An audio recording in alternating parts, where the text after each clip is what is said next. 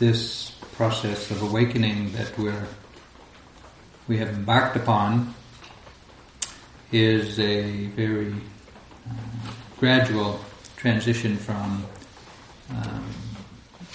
doing a Dharma practice or technique for some kind of intended result.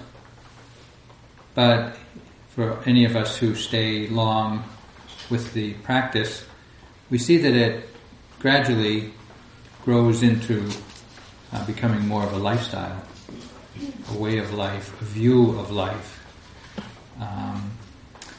an awakening into the fullness of life, of what it means to be a human being, to suffer, and to really seek to understand the nature of suffering and the end of suffering. And the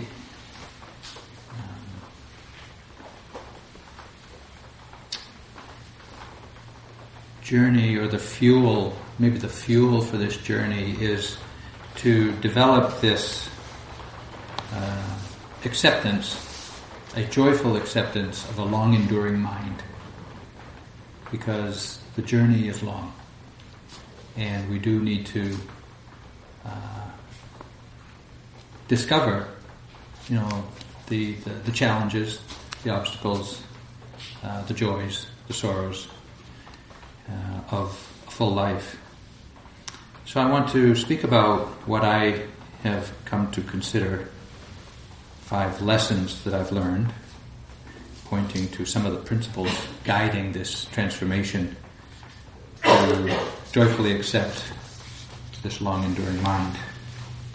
And the first is to commit to a path that is worthy of your efforts.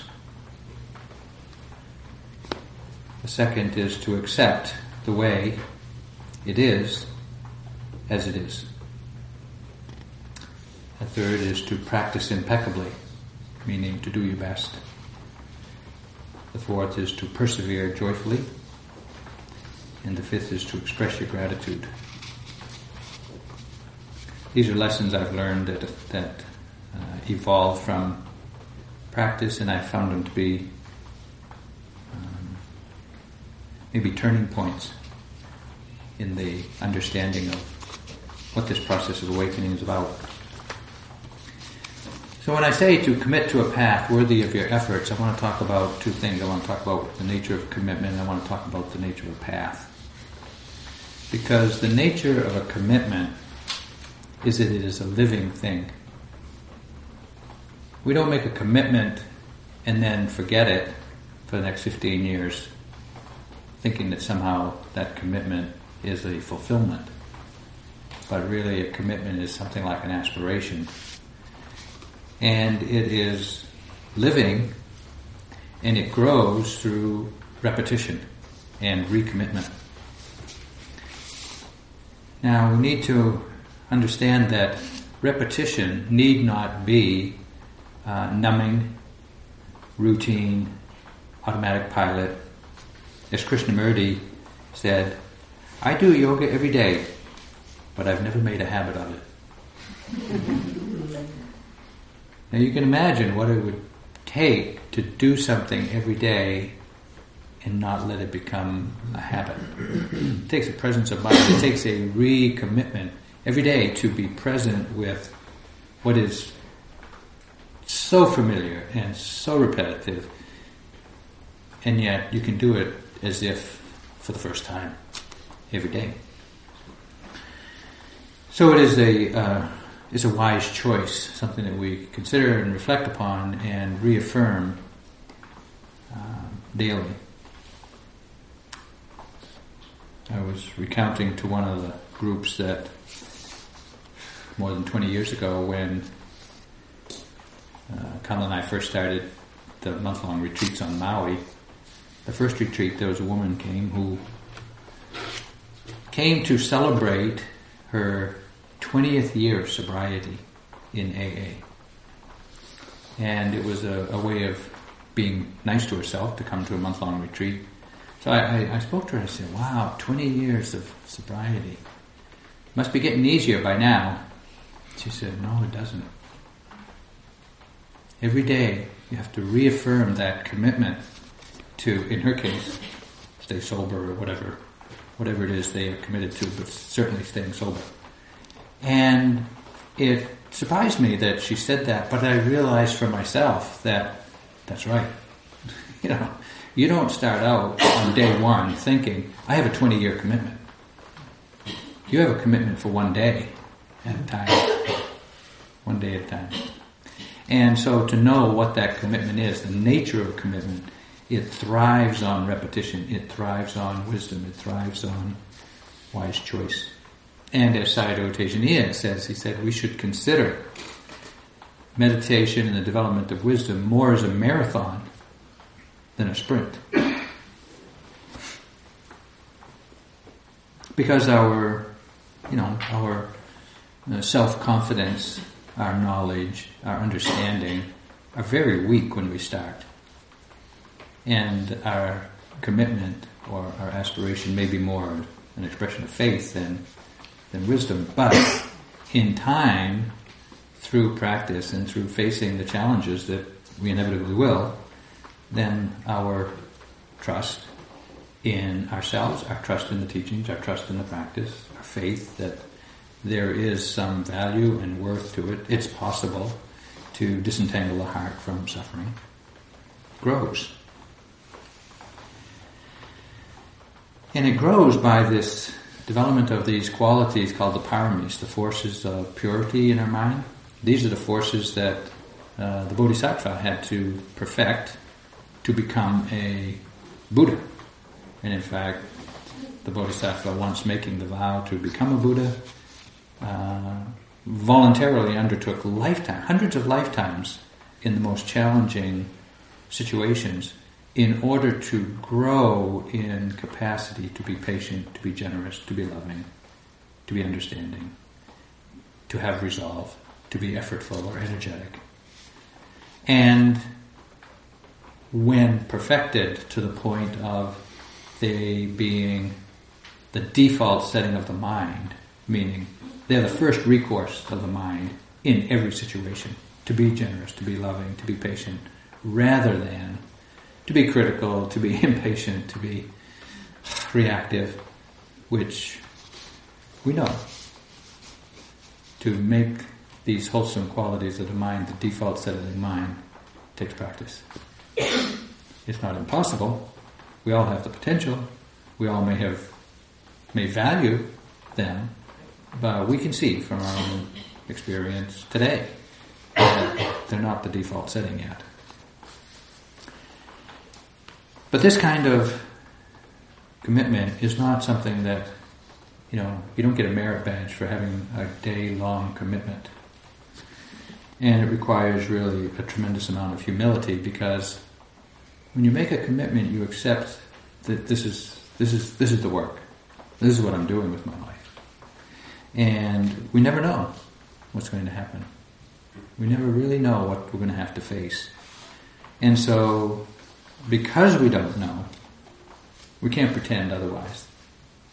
And to not pretend means to have a humble relationship with the unknown. And the driver of the car, if you will, the driver of the vehicle, is our own resolve and willingness to hear the Dharma, to accept the guidance of the Dharma, and to practice. And as I mentioned last night, speaking about the not-self characteristic, you can hear this dozens of times and still find it difficult to even believe or accept. And yet, as we hear it and we practice, we begin slowly to somehow accommodate and begin to see our life through the lens of the right views that we hear.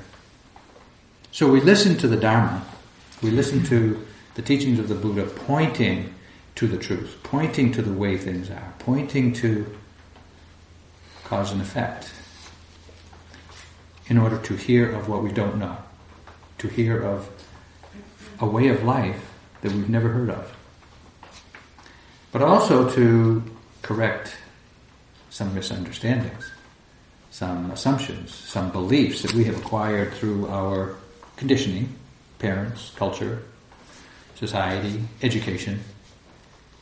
Conditioning that may be suitable for doing well in society, but society's standards may not be sufficient for liberation from suffering. You really have to consider whether, kind of fully accommodating the social expectations that, or just living within the bounds of what is socially acceptable, whether that is really going to take you to discover the sources of suffering. We live in a society that tolerates deception. Tremendous deception. Cynicism, skepticism, outright disbelief. And it's splashed across the front pages of papers every day. And we can't read this every day. We can't see this every day. We can't recognize this is going on every day without being deeply conditioned by that acceptance. And so when we look inside our own heart and we see our own capacity to be deceptive, to be less than open, honest, truthful. It's said that the Bodhisattva, once he made the vow to become a Buddha and lived those hundreds of lifetimes to develop the paramis, it's said that he failed frequently, broke all the precepts many times, except one about keeping the truth. In hundreds of lifetimes, never spoke an untruth. Because the Dharma is seeking the truth. Really seeking to understand. This is the way it is. And if we can't and don't make that commitment, even though our society tolerates it, expects it, they don't want you to tell the truth, frankly. But that may not be sufficient for freeing your own heart from suffering. So we can see that, being socially adapted is not the goal. So we listen to the Dharma to hear what we don't yet know, to correct assumptions, misunderstandings, wrong views that we have acquired, and to inspire us, to entertain us, to encourage us, because it's believable when the Buddha says, this is what I did, this is what I saw, this is what I knew. And when we read the stories of others at the time of the Buddha who also undertook that practice, who also realized, as they acknowledged, or as the Buddha acknowledged, their liberation from suffering, it's believable. But it's not our experience. But it can be very inspiring, it can be very encouraging for ourselves. And we also listen to the Dharma because, we are very easily seduced by comfort. And comfort is not a goal worthy of your efforts. This path of awakening, we will have to learn to tolerate discomfort. Physical discomfort, emotional discomfort. Playing the edge of what we can tolerate now in order to grow in capacity. As Sayadaw U Pandita frequently acknowledged, it is nobler to live a worthy life than a successful one. Just being a success may not be so difficult, but living a worthy life, you must be willing to invest everything.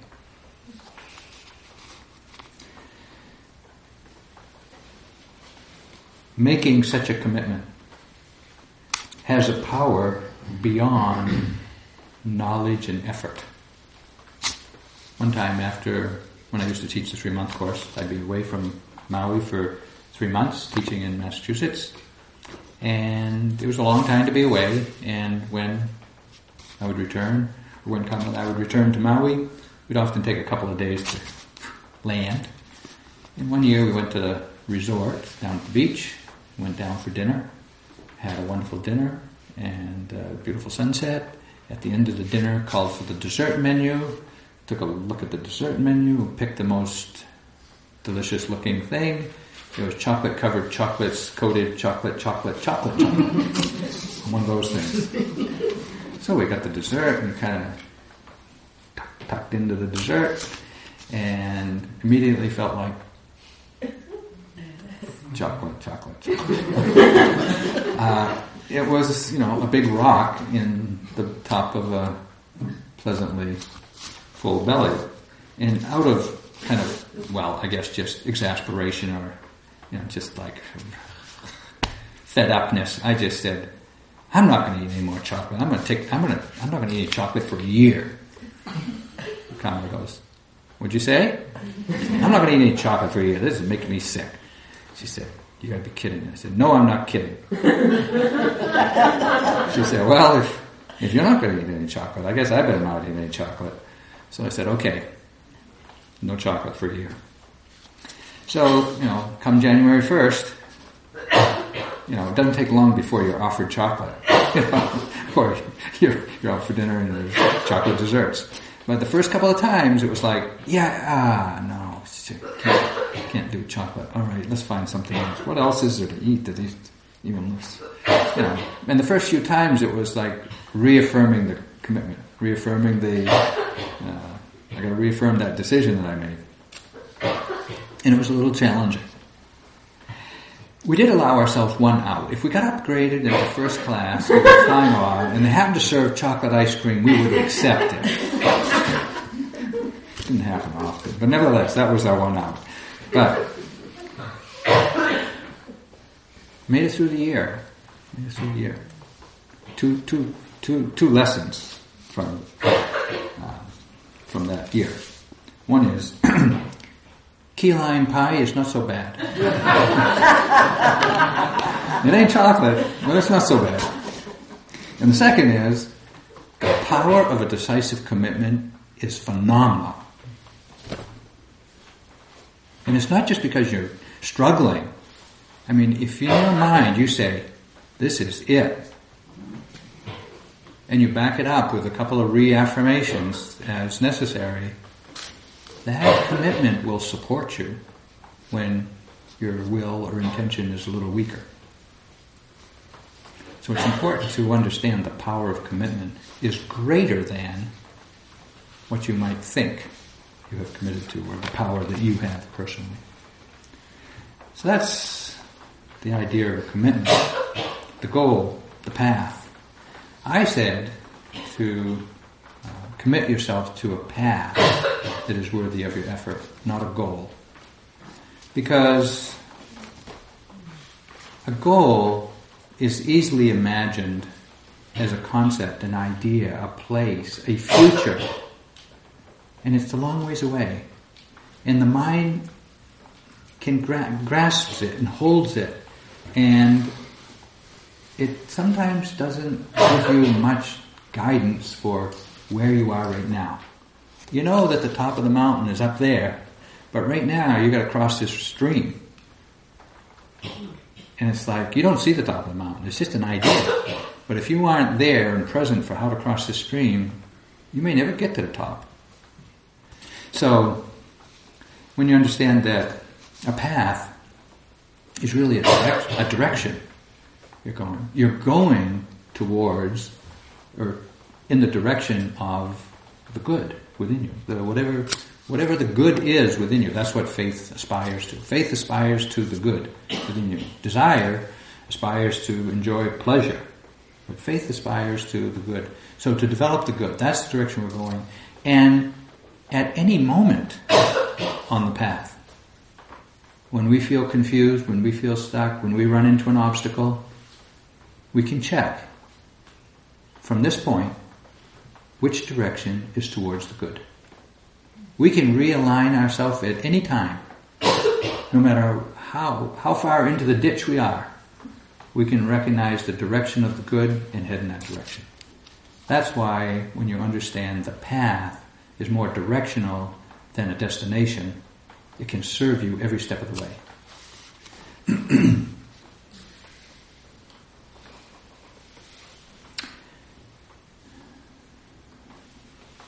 path is what you spend your time doing. Developing the path, walking the path.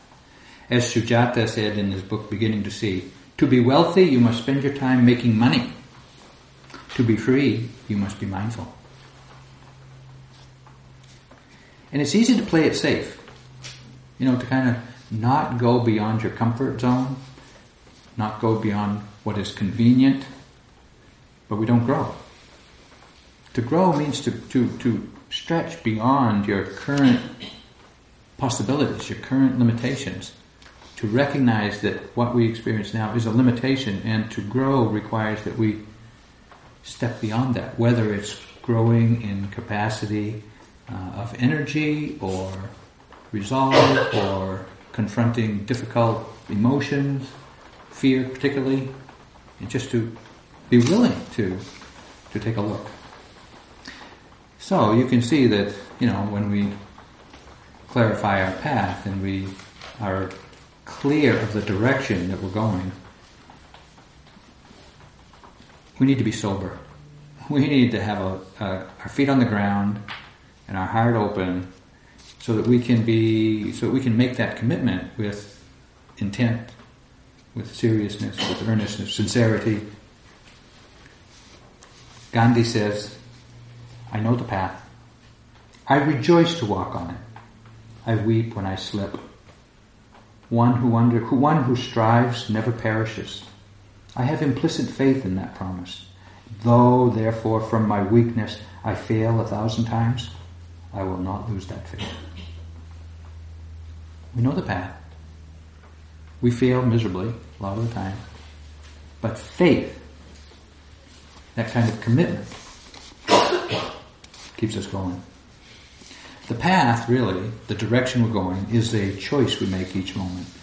And while it may be difficult at times, over time and with repetition, it becomes clearer.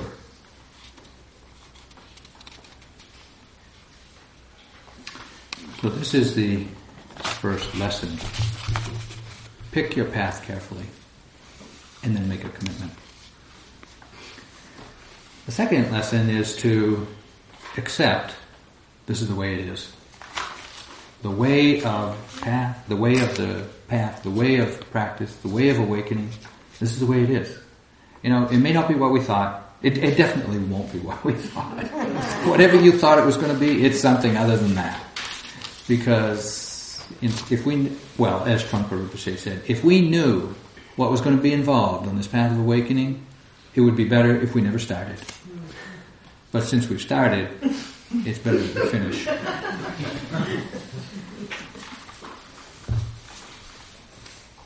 So Karl Marx said something interesting. He said, people write their own histories, but not under circumstances of their own choosing. This is another way of saying, your mind is not yours, but you're responsible for it. Conditions present themselves. Before we can deal with it wisely, before we can even recognize how we're going to deal with it, we have to acknowledge this is the way it is. Just accept. Without resistance, without wishing it to be otherwise, just accept. This is the way it is. Now you can do something about it. And one consideration that we'll have to remember over and over again is keep it simple. Keep your life simple, keep your practice simple, keep your expectations simple, because even if you try to keep it simple, it is going to get extremely complicated and quickly. So, how do we keep it simple? The new fad is that Japanese woman has got the declutter your life thing. Huh? She's becoming a guru. But nevertheless, one way that we can keep it simple is, as one of our students inquired, ask yourself, what's enough? What's enough? What is enough to eat? What is enough in your closet? What is enough to do? What is enough money? What is enough social commitments? What is enough? And if you just remind yourself, just ask yourself that question. What, in this situation, what's enough? And listen to what it says, because there's more available than we could ever consume. And desire is insatiable. And that combination is deadly. If you realize that desire is insatiable and there's more than we can ever consume, there's no end. Until we ask, until we recognize what is enough. Don Juan, again, great teacher, he spoke to Carlos about living impeccably. Even if what you're doing is total folly, but to do it with impeccability. He says, my acts are sincere, but they are only the acts of an actor, because everything I do is controlled folly. Everything I do in regard to myself and others is folly, because everything is relative. The ordinary person views life experience as either blessings or curses. But the man or woman who's a spiritual warrior sees all of life's experience as an opportunity to gain knowledge and wisdom.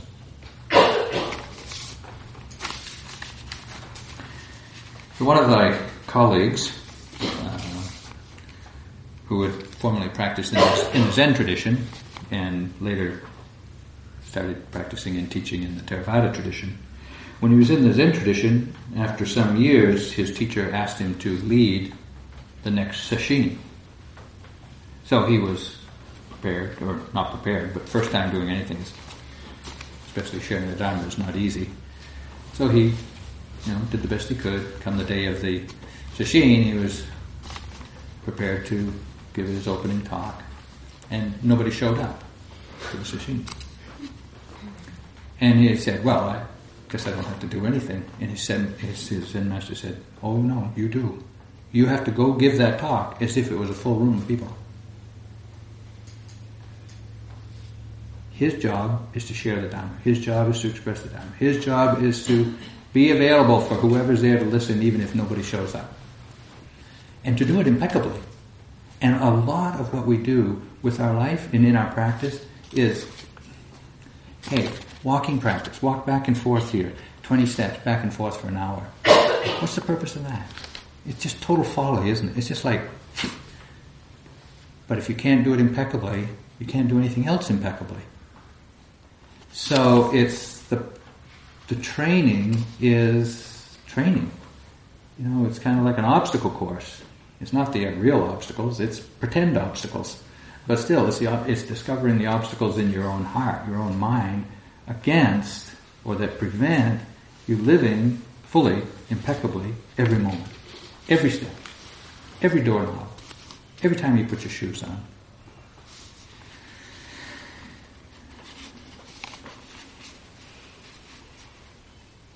One way we can do that, one way we can keep a perspective on that, because to live impeccably, to really practice impeccably, we have to pay attention to the most minute, seemingly insignificant incidences of our life. Every gesture, every acknowledgement, every time you swallow, every time you blink your eyes, every time you stand up, shift your posture, whatever, eventually we're going to have to notice those things to gain a continuity of mindful awareness that is going to be able to really see the way things are. But the way to balance this microscopic attention to the minutiae is to also to reflect on the vastness of what we're doing here. This is not this transformation of the heart that has been mired in confusion, delusion, bewilderment, desire, aversion for lifetimes. It's going to take a bit. It's not a weekend gig. It's not easy come, easy go, because it takes practice. It just takes a lot of practice. But if we just get lost in the minutia of the technique and just become a technician, we'll run out of steam quickly. But it's when we reflect on the vastness, the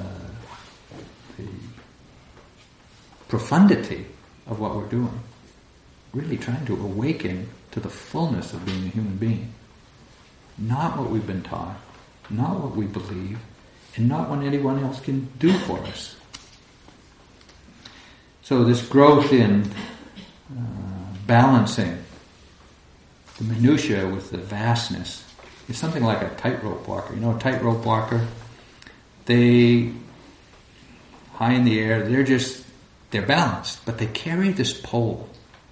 They carry this heavy pole that extends way beyond their center. So that when they start to lose balance, all they have to do is move that pole an inch or two in their hands, and they'll regain their balance. They don't have to fall this far before they gain their balance. It's just that pole, that heavy gravity, the profundity of what we're doing keeps us balanced when we get blown off course, or when we're about to be blown off course by the daily winds of circumstance and change.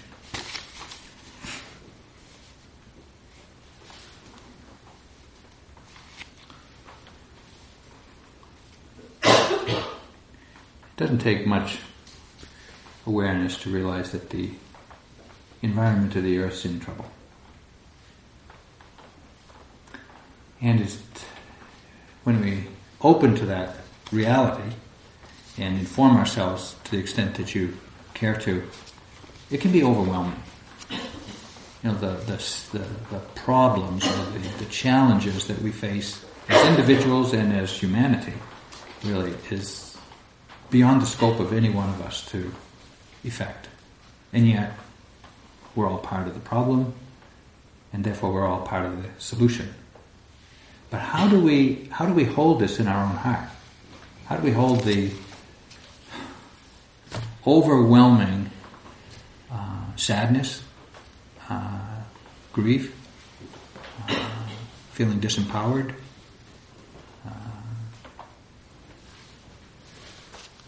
that's so easy to succumb to in looking at the condition of the earth? One thing that I found useful, and I'm not suggesting this for anybody, I'm just saying when faced with something that overwhelming, I have found it useful to make a personal statement, a personal commitment, a personal, even though it's small, it's just small commitment. So I plant trees. That's my gig. I plant trees. It's not easy, especially not on Maui, but when I understand that what this earth needs as much as anything is more trees, it's something I can do. And, you know, all my trees could be wiped out in a couple of years of drought, I know.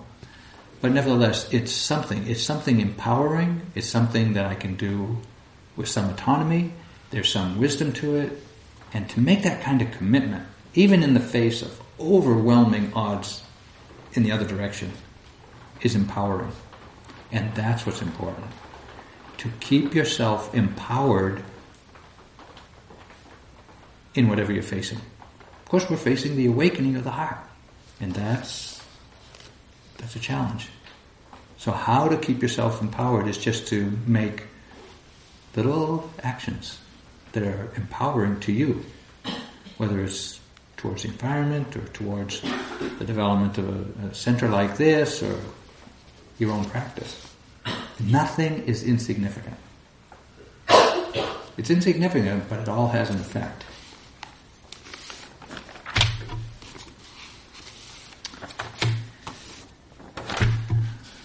Choose a path, or commit yourself to a path worthy of your efforts, to accept this is the way it is, whatever your path reveals to you, and then to practice impeccably. Now, practicing impeccably really means to be committed, to practice with integrity, to practice with undivided attention, to be honest, to be truthful, to be sincere. It doesn't mean to strive in a kind of unbalanced way, it doesn't mean to be heroic. It means to be continuous, to do your best. Let that be good enough. But to do your best. If we know that we have greater capacity and we don't take the opportunity to express it or to act on it, we will forever know that we didn't do our best. Nobody's telling you. Nobody's going to blame you. But we know ourselves. I didn't live up to my own commitment. And while that can be painful, and that can be, sobering, it can also remind us to recommit, to reinvest, to try again, to start again. So, as I said, when I went to the monastery in Burma, Sayadaw Pandita handed me the schedule and said, here you go, wake up at 3, start sitting and walking, alternate hours, and you can go to bed at 11. And you can get all the sleep you want between 11 and 3. And he wasn't kidding. They don't come around and wake you up, but they know somehow. So I was resolved, and I was on fire to realize the Dharma. So set my alarm 4 hours after I went to bed. Ding, ding, ding, get up. Oop, start practicing. First couple of weeks was not easy. But then it got, fairly easy. But for some reason on one night, did I tell you this story yet? No. Okay. For some reason one night, I either set the alarm for 5 hours, or I didn't hear it, or I heard it and just shut it off. But whatever it was, I was in bed, laying down for 5 hours. So I was like, okay, well, I'll just get up and sit and walk. Well, every day I was reporting to Pandita at 2 o'clock, so I went to his room, and I would go to his room, walk across the floor and do my bows, give my report, he'd give me some advice, and I'd walk out, 10 minutes max. So this day, I go to the door, open the door, step inside, he's sitting over there in the chair, and he says from across the room, he says, how many hours did you sleep last night?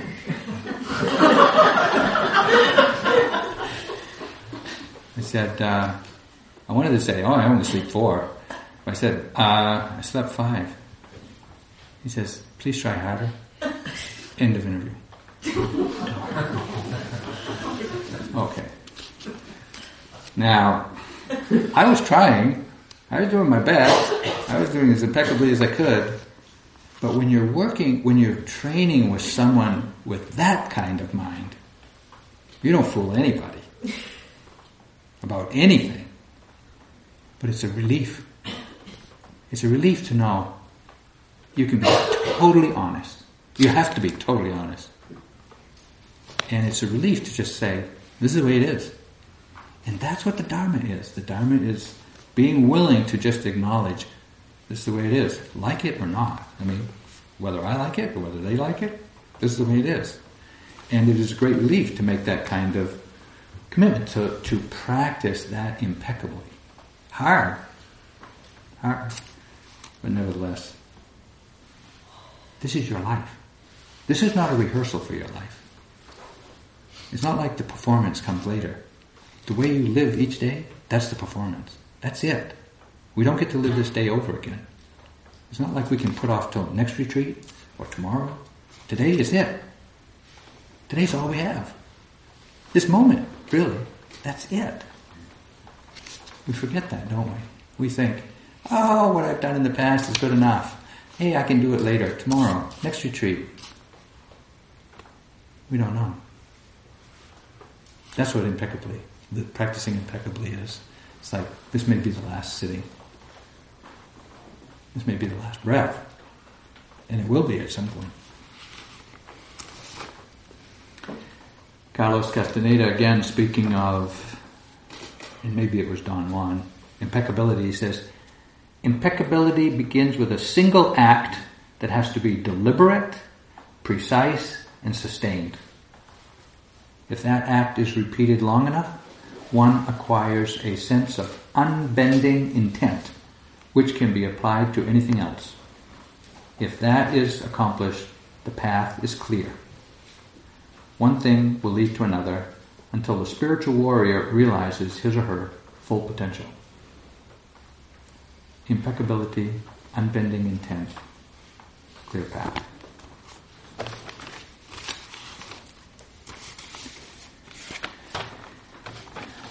Inevitably, there are ups and downs.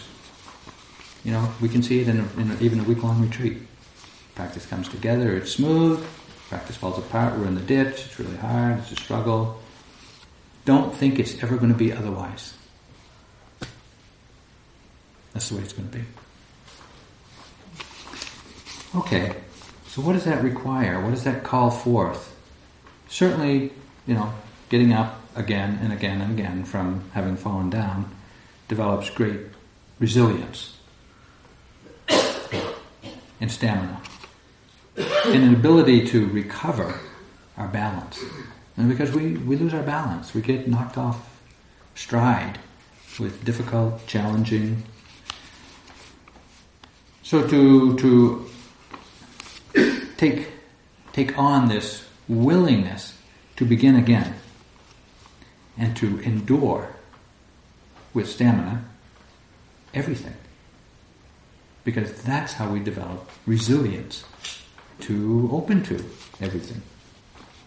So Tulku Urgyen was a really famous, well-known Tibetan teacher of the last century who was preeminent in offering what's called the pointing out instructions, the nature of mind. And lamas and students from all over the world went to him to get the pointing out instruction. And his sons are Sokni Rinpoche, Mingyur Rinpoche, and he's got a couple of other sons. So his family heritage there. So at some point I decided to go with some friends and went to see him. And now he's a well-known, the Dalai Lama goes to get lessons from him, and Dogo Khyentse Rinpoche, all of the great lamas would go to him to get these instructions. And he's living in outside Kathmandu, up in the mountains, in the temple, and simple as can be. And you would go to see him, and he says, "I don't know what you're here for." He said, "I only teach one thing. If you hear it once, that's it. If you hear it twice, you hear the same thing twice." We wanted to come see him every day, for 2 weeks. He says, I can only tell you the same thing over and over. That's stamina. And, somebody at one point, not in our group, but I heard that he was offering some teachings.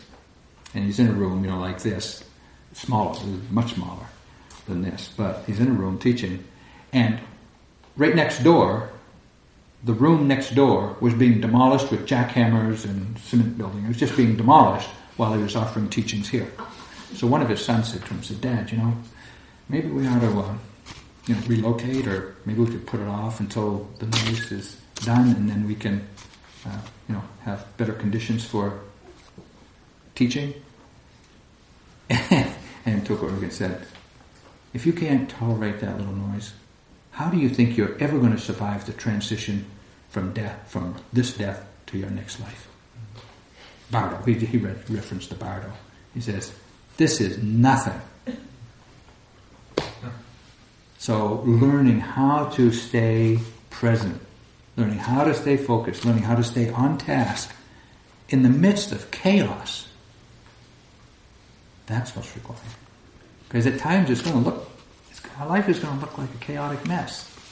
It's going to be too loud, it's going to be too bothersome, it's going to be... We can even get it here, rain on the roof and everything.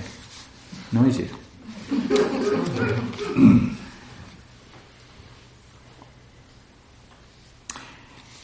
Nisargadatta Maharaj, he's a Swami in India, also of the last century.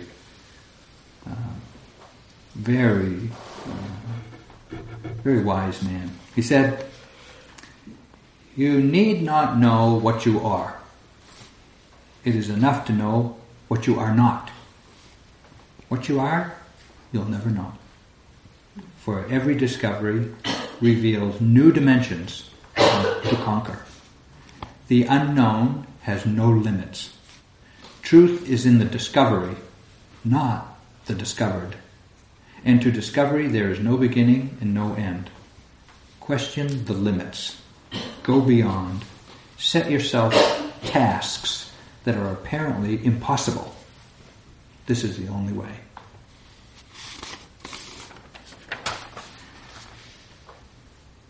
So we practice impeccably, even in the face of impossibility.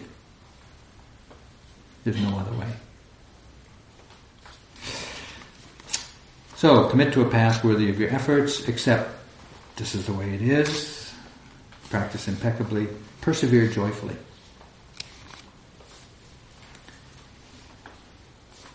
There are these 8 conditions that all beings experience: praise and blame, gain and loss, fame and disrepute, pleasure and pain.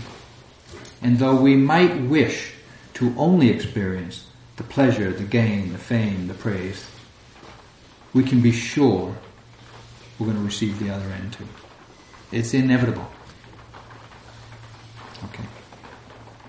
How are we going to face life knowing that it's inevitable that we're going to be blamed, we're going to experience pain, we're going to experience loss, we're going to experience disrepute. Some people are just not going to approve of what we do.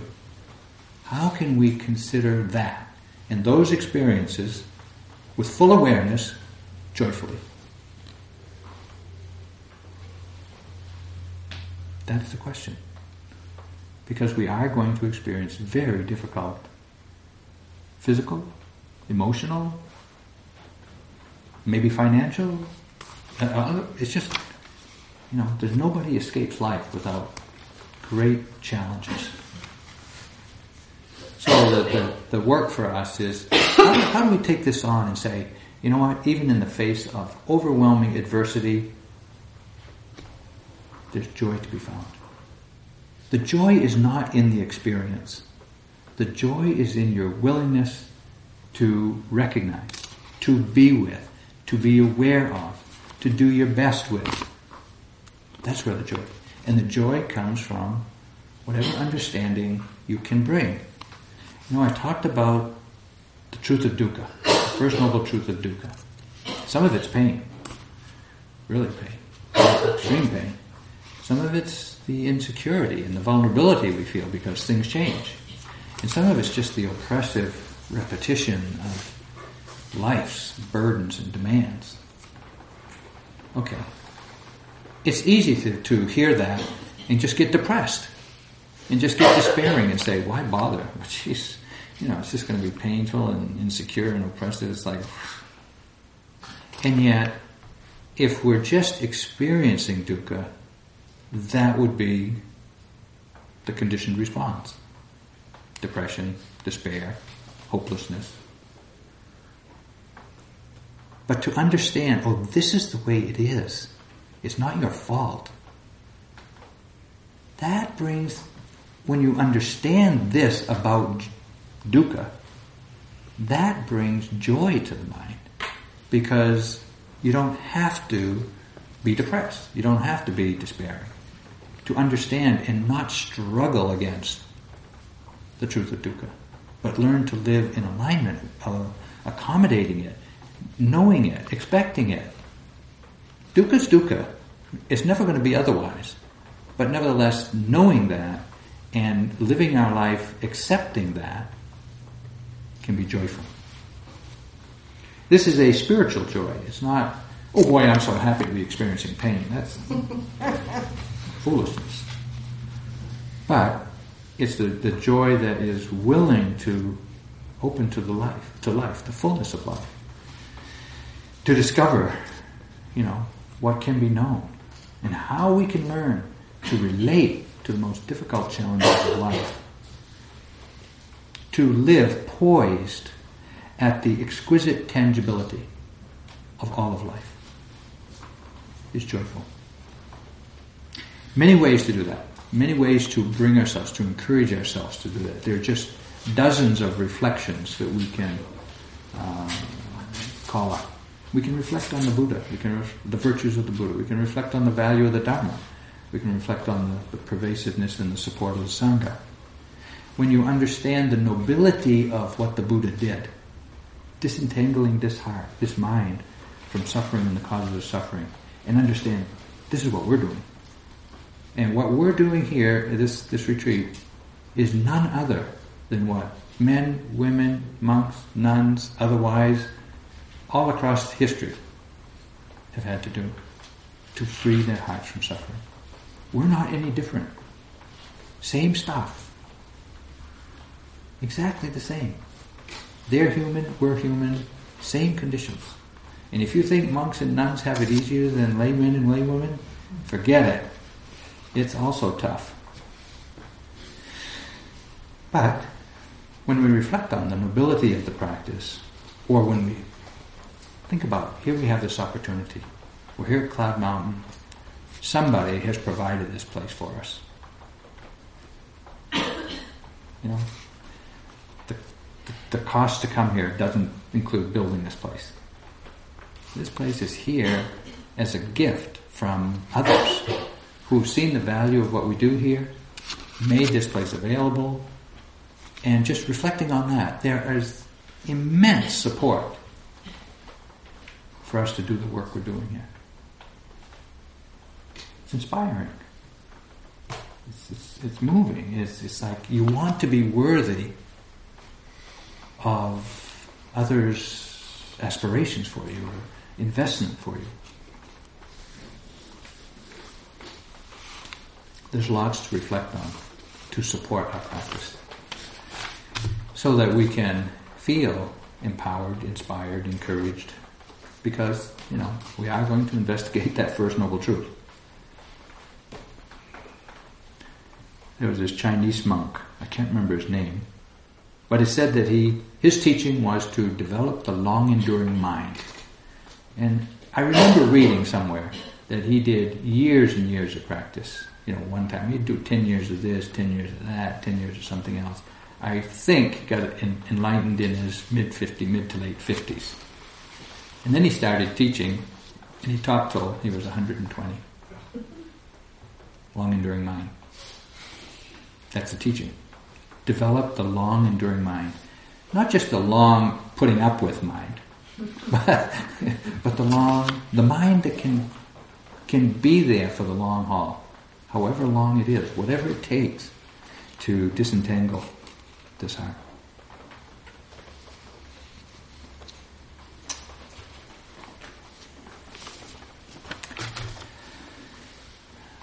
The last lesson that I want to speak about tonight, certainly not the last in our whole journey, and that is to express our gratitude. The Buddha said there are these two kinds of people are rare in the world. One who takes initiative in helping others, being humanitarian, and one who is grateful. But interestingly, Western science, Western psychology has discovered that expressing your gratitude is the most effective intervention for engendering a sense of well-being. You want a sense of well-being? Express your gratitude. Guaranteed. And what is expressing our gratitude? What is even recognizing what we're grateful for? You know, it's that old, I think this is a Christian thing, count your blessings. And just daily, what can we be grateful for today? And who can we thank for that? Who can we express our appreciation to for that? Those who hear the Dharma owe an incalculable debt of gratitude to those who have brought it to us. And I don't mean me, and I don't mean Laura and Dhammadasa at Cloud Mountain. I mean the whole lineage of teachers from the time of the Buddha to now. And all those hundreds of thousands, millions of people that have kept this alive. Not just the books, not just the knowledge, but the wisdom that comes from practice.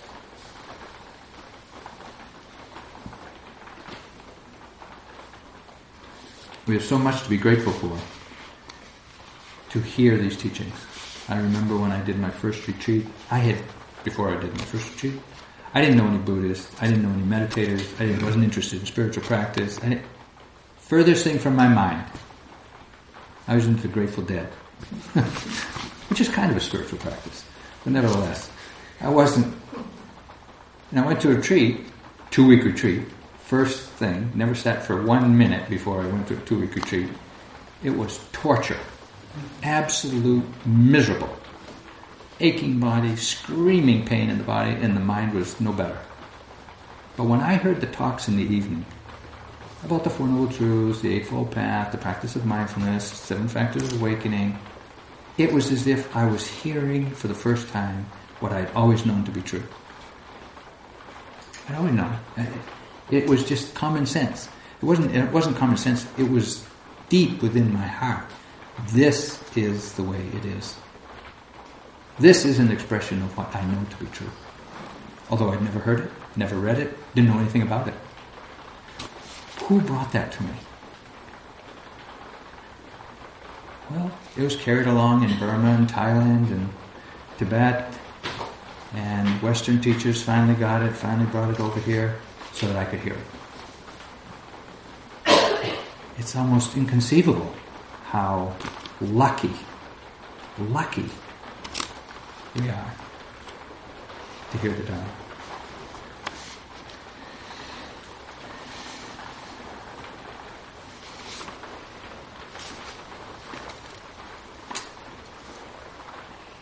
There's more to say.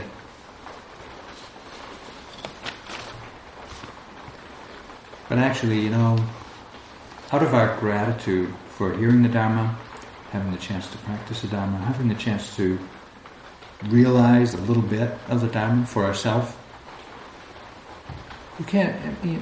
it's nice to be grateful for your teachers, it's nice to be grateful for your supporters of this place, but really, the only way we can really express our gratitude in the fullness of it is to live our life with awareness. There's just really no other way. And it's what we want to do anyway. If we can live, as when I was a monk, monks receive everything as gifts. Robes, bowl, place to live, medicines, and daily food. When I would go on alms round in Rangoon, and the people in Rangoon, they weren't wealthy. The neighborhood around the monastery where I lived was pretty poor. Nevertheless, we'd go out every day as a group of monks to collect alms, and mostly it was rice and occasional curries and things. And when you come to, I was walking in the alms round, and you come up to some, housewife or kids or whoever was there to offer the rice. They are so happy and they are so grateful to have a living presence of monks and nuns, although nuns only go out once a week, I think, in their life, that it's their expression of faith and it's their practice to be generous to them. And as a monk, I don't know them. They don't know me. All they know is I've made a commitment to live this life of awareness. So all I could do to express my gratitude to them was to be sincere in my practice. To just be sincere, didn't have to demonstrate anything more than living impeccably. And that's what our opportunity is too. To take what we learn, to take how we practice into our life, and to live our life as an expression of our gratitude of having heard the Dharma. We may not see who gets the benefit, we may not understand how they benefit, but we can be sure that just as we are affected by everyone in our life, they too are affected by us. And if we're expressing our gratitude, our wisdom, our compassion, through the way we speak, through the way we act, it's going to have a profound impact on the world. That's what our practice is. It's a path worthy of our efforts. If we practice impeccably and acknowledge our gratitude, we won't have anything to complain about. So let's let the words settle into our hearts. Thank you for listening. To learn how you can support the teachers and Dharma Seed, please visit dharmaseed.org/donate.